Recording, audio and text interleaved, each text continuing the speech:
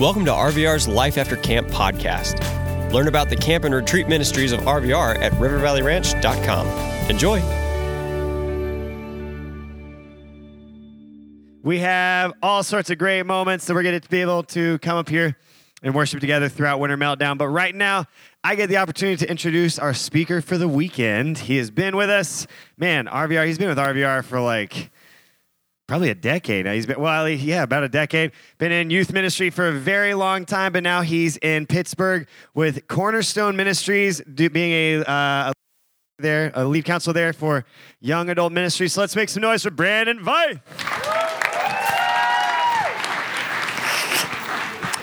Alrighty, what is up, guys? Excited to be with you.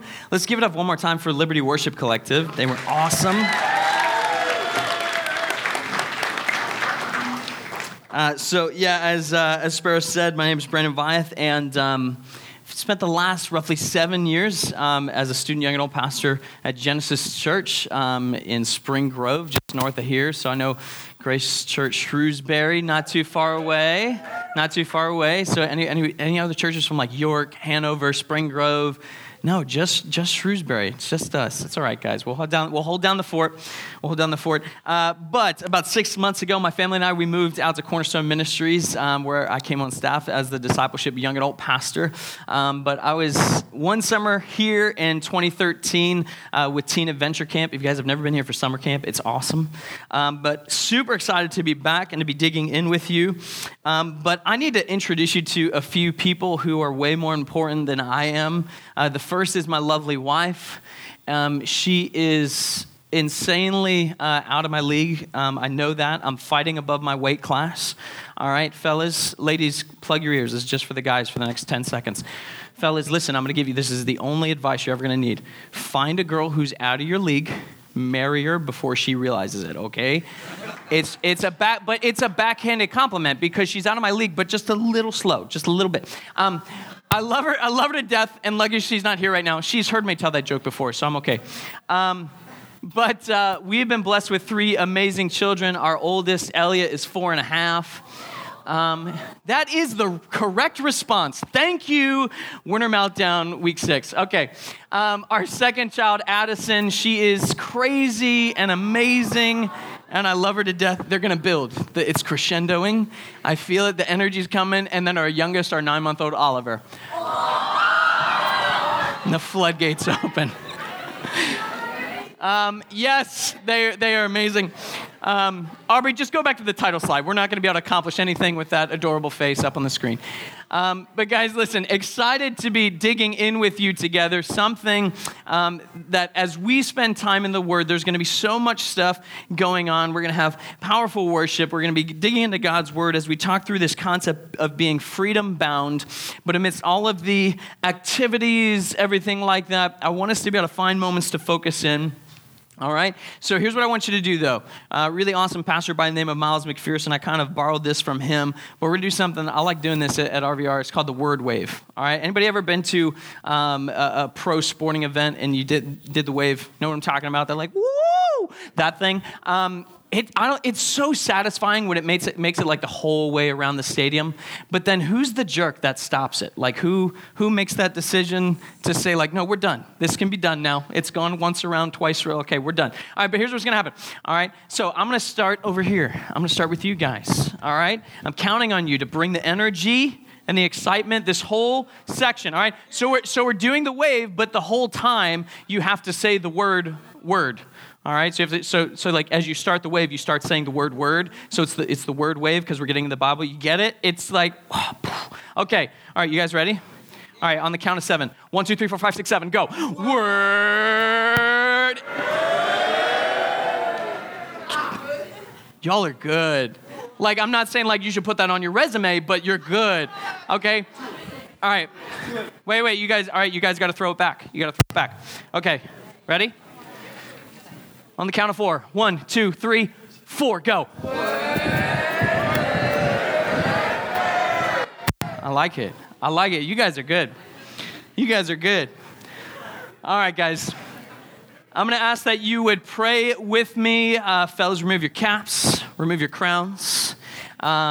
Let's pray, and then let's get into the word, all right? Father, I praise you. I thank you so much for the fact that we are sitting in a place where we just sang about Jesus. We are opening our Bibles, and we're about to learn about Jesus. And there's no police officers coming in to arrest us. We have been blessed with the opportunity to freely learn about, to praise, worship, make a decision to follow Jesus. Now, even though that decision doesn't come free, there are some in other places around the world that have to pay a far greater price to hear about the name of Jesus. So, Father, let us not be ungrateful of the blessing of having the freedom to worship you. I ask that as we dig into your word, that you would help us to see you and your truth, not me and my opinion. And God, we thank you for the time together. We praise things in Jesus' name. Amen. So, freedom bound. Guys, what we're going to be doing this weekend, I might be jumping back and forth. We'll see. I'm getting a shake. Do you want me to switch over, Brent? Make life easier for you? All right. So guys, what we're gonna do this weekend is we're gonna be going through just a few different concepts. We're actually at a high level. We're going to be walking through the grand story of Scripture, creation, fall, redemption, restoration, and seeing the essence and the concept of freedom woven throughout that story. But before we really dive into that concept, starting tonight with creation, how did this concept of freedom begin? I want to challenge you with something, because I, too, was so encouraged by the singing that I was hearing, and I'm wondering how many of you have sung those songs before, and I'm wondering how many of you have been in church since before you could crawl.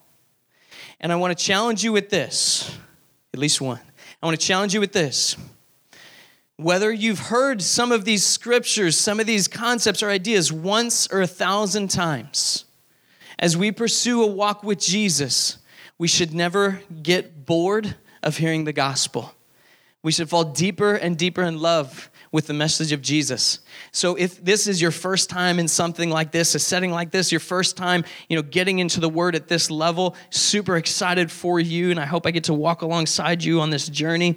But if this is your umpteenth time at RVR on a Christian retreat and you're thinking like, I've heard some of this stuff before, I would challenge you to say are you tuning out me, or are you tuning out the Holy Spirit trying to breathe something into you, trying to draw you into something deeper, or something, see God in a different way. So let's get after it. We got to start in the beginning. Genesis 1:1-5. Guys, most of the verses are going to be up on the screen for you to follow along with, but I strongly encourage you, talk to your small group leader, talk to your youth pastor, your student director. If you don't own a physical version of this book, talk to your leader. Get one. Get a physical, tangible copy of this book to hold in your hands, to take notes in, to highlight. Yes, having the Bible app on your phone is fantastic, but get used to holding this book in your hand, all right?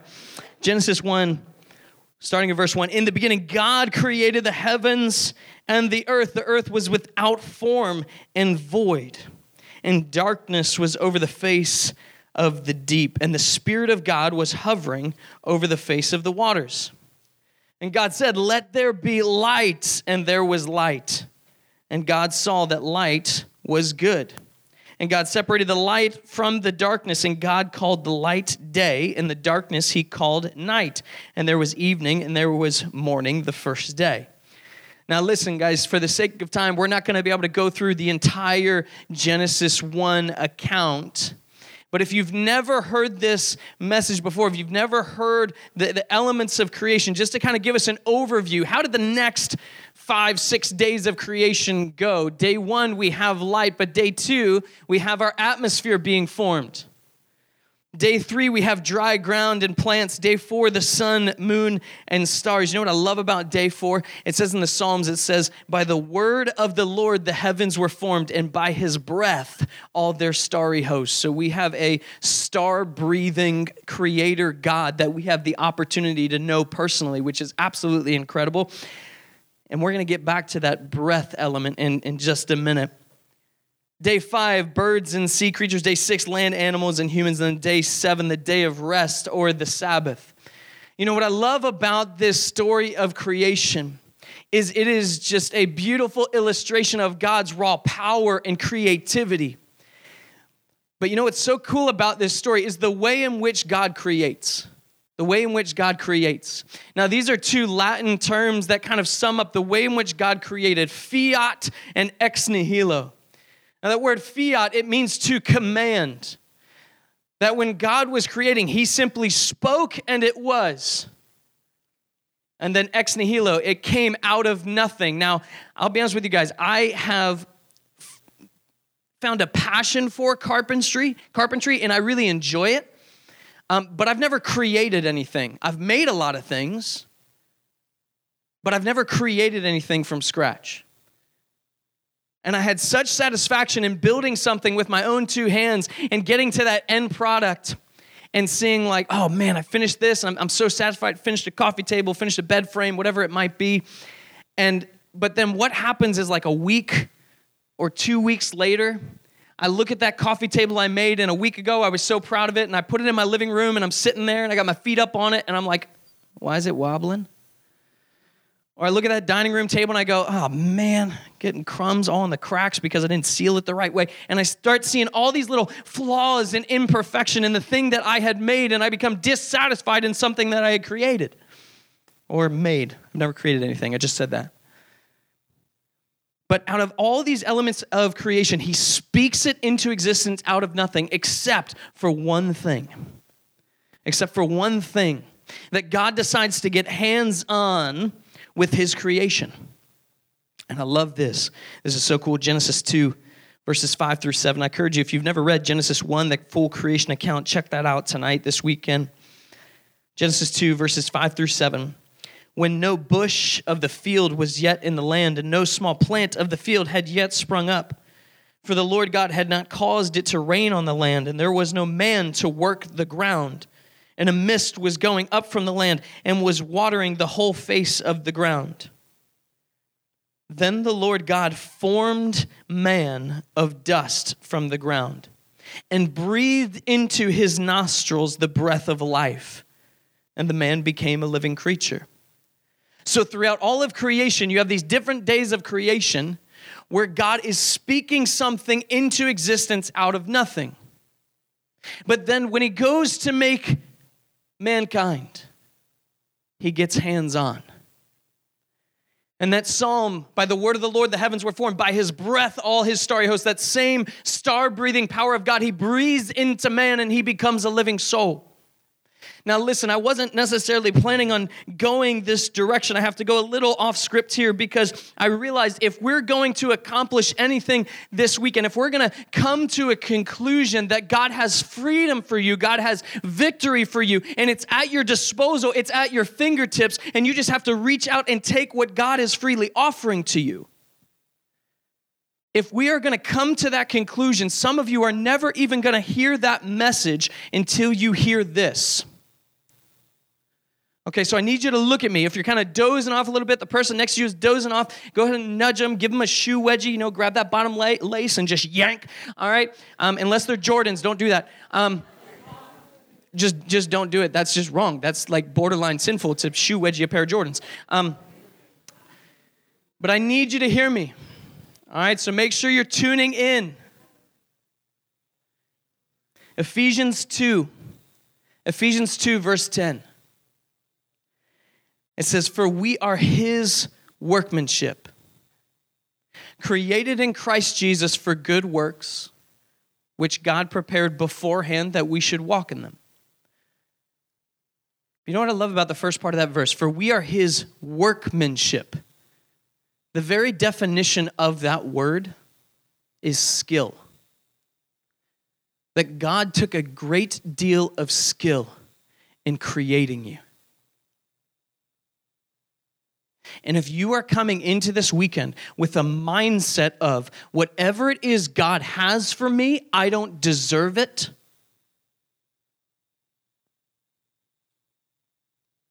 I lovingly say to you, shut up. That you would think your life has become so messed up that your decisions have taken you so far that the star-breathing creator, God of the universe, can't do anything with you? And if that's your mind, if that's your heart this evening, my heart breaks for you. But I'm telling you this, we are never going to be able to even get close to the concept of freedom if you can't hear this first. Is that God has never for a singular moment regretted saving you. He has never for a singular moment looked at something that he has created and gone, it's a little shaky. Now, yes, he sees our imperfection, but he's got an answer for that. We're going to get there. But I hope and pray you can hear me on this, is regardless of how bad you think you are, God is much, much greater. And he has something for you. So he creates man. He gets hands-on. And that is an act of skill. It was an act of skill. He focused in on his creation of you. So he creates Adam. He breathes into him. He becomes a living creature. And here's what he does. A few verses later, Genesis 2, verse 15. He's got a job for him to do. The Lord God took the man and put him in the Garden of Eden to work it and to keep it. Now, I'll be honest with you guys. I know I look super cool now. That's a joke. But I loved playing all types of sports in high school. I played hockey up through my sophomore year in college. But I'm also a big nerd. Ready for this? I got third place in the New Jersey State Computer Programming Competition. Yes. Let's go. So there are athletic things about me, and then I'm a super nerd as well. But guys, I love languages, except for English. It's the dumbest language in the world. And I say that, guys, because when we read Scripture, if we limit ourselves to only look at it in English, we miss out on so much. We miss out on so much. Because I want you to think about this, all right? This word, to work it and to keep it. The Hebrew words for these draw us to a much deeper understanding to the task that God was giving to Adam. Now, that first phrase, to work it, is the Hebrew word albad. And it literally means to labor, to serve the land. And then that word keep it is shemeir, which means to observe it, to preserve it, to be a watchman over it. So God takes Adam, he says, I'm going to place you in here, I'm going to give you a job to do. And I want you to observe this land, I want you to protect it, I want you to watch over it, I want you to help it flourish. So before sin enters into the world, God gives Adam a job to do. But he doesn't just give him a job to do, he gives him a rule to follow. And right after this passage in Genesis 2, we get Genesis 2, 16 and 17. And the Lord God commanded the man, saying, you may surely eat of every tree of the garden, but the tree of the knowledge of good and evil you shall not eat. For in the day that you eat it, you shall surely die. So God gave Adam a job to do, and he gave him rules to follow. Before there were any problems, before there were any hiccups, God gave him a job to do, and he gave him rules to follow. Now, with all that being said, we get to our definition of freedom. Now, this weekend, trying to understand being freedom-bound. What does that word freedom mean? We saw it in that video as we were jumping into worship. That freedom means the power or right to act, speak, or think as one wants without hindrance or restraint. The power to or right to act, speak, or think as one wants without hindrance or restraint. And I want to dig into this just a little more. I need you guys to hang with me here. That word hindrance, it means a thing that provides resistance, delay, or obstruction to something or someone. And that word restraint is a measure or condition that keeps someone or something under control or within limits. So when you start to look at this definition of freedom, that it gives me the power to act, think, speak as I want without hindrance and without restraint. Okay, wait a second. Before there was an issue, before there was a problem, before there was sin, God created Adam. It was a piece of workmanship. It took skill. He forms Adam of the dust. He breathes life into him, places him into the garden, into perfection, gives him a job to do, gives him rules to follow. Well, wait a second. A job to do, rules to follow. That doesn't necessarily sound like freedom. It sounds like a job to do functions as an obstruction to what I feel like doing. It sounds like rules to follow are simply there to limit me. So was freedom even present from the beginning?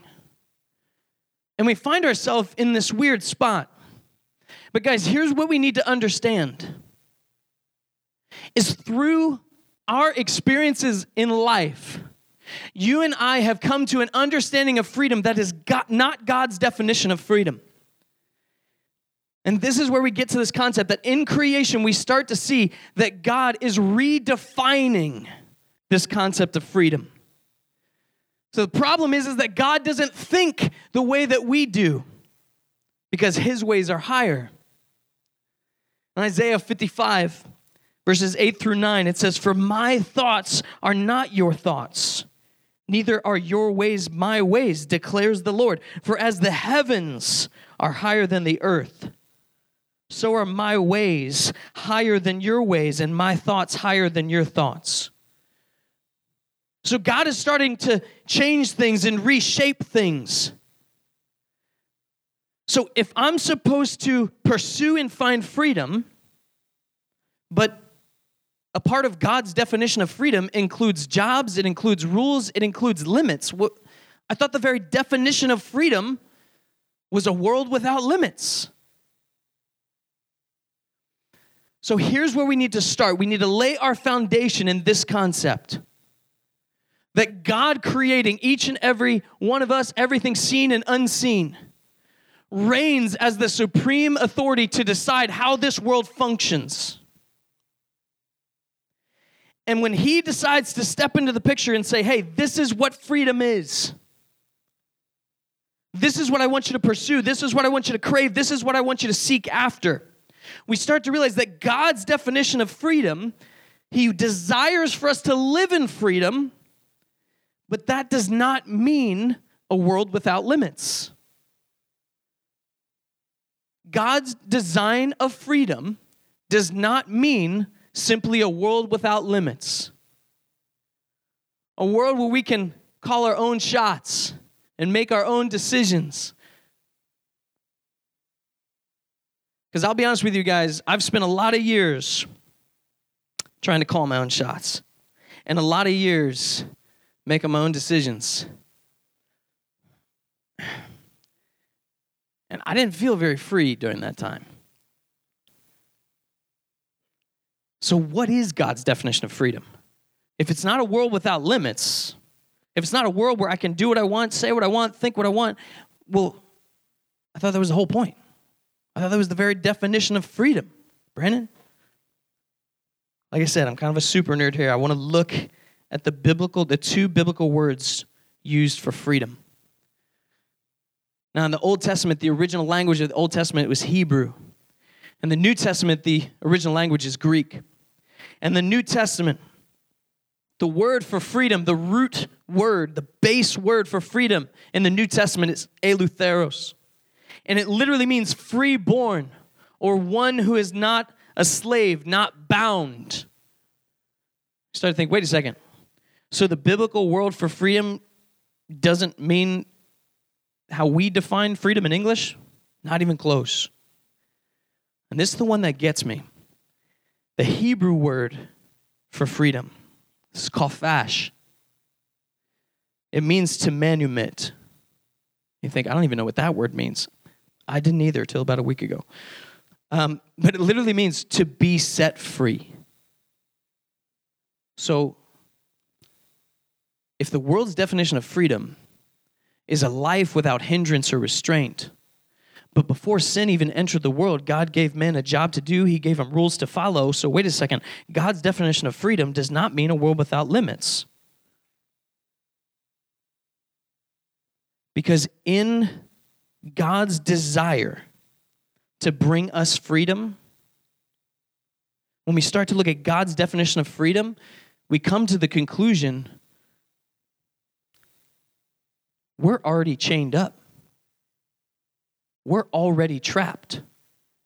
We're already in bondage. We're already stuck.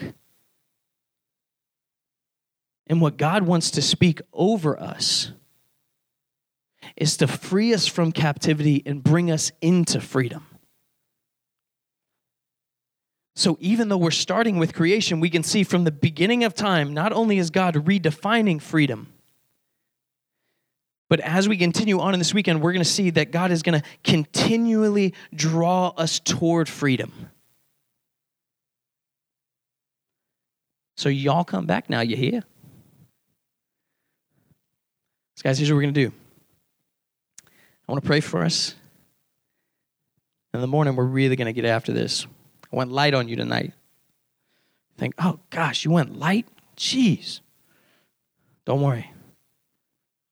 All right, let's pray. Father, I praise you. I thank you so much for the fact that every single person in this room, in your sovereignty, the fact that you are all-knowing, you knew every single name. You know every single name of every single person in this room. You know the hairs on their head. You know every single solitary thing about them. You know why they're here.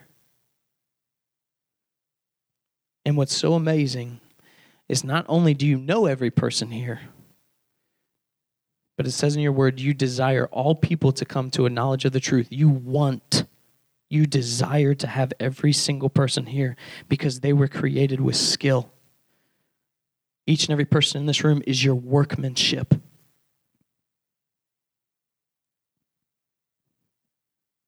And they have been brought here. We've all been brought here for something. And I hope and I pray that as we dig into your word, as we try and discover the freedom that God has for us, that you would open our eyes, you would open our hearts to hear from you, and that we would leave this place changed. That we would walk away from RVR this weekend, a new person, a new creation. But Lord, we praise you, we thank you for our time together. We pray these things in Jesus' name. Amen. We hope you enjoyed listening to this Life After Camp episode. Discover all of the year-round adventures at RVR and find out how you can support our ministry at rivervalleyranch.com. Thanks.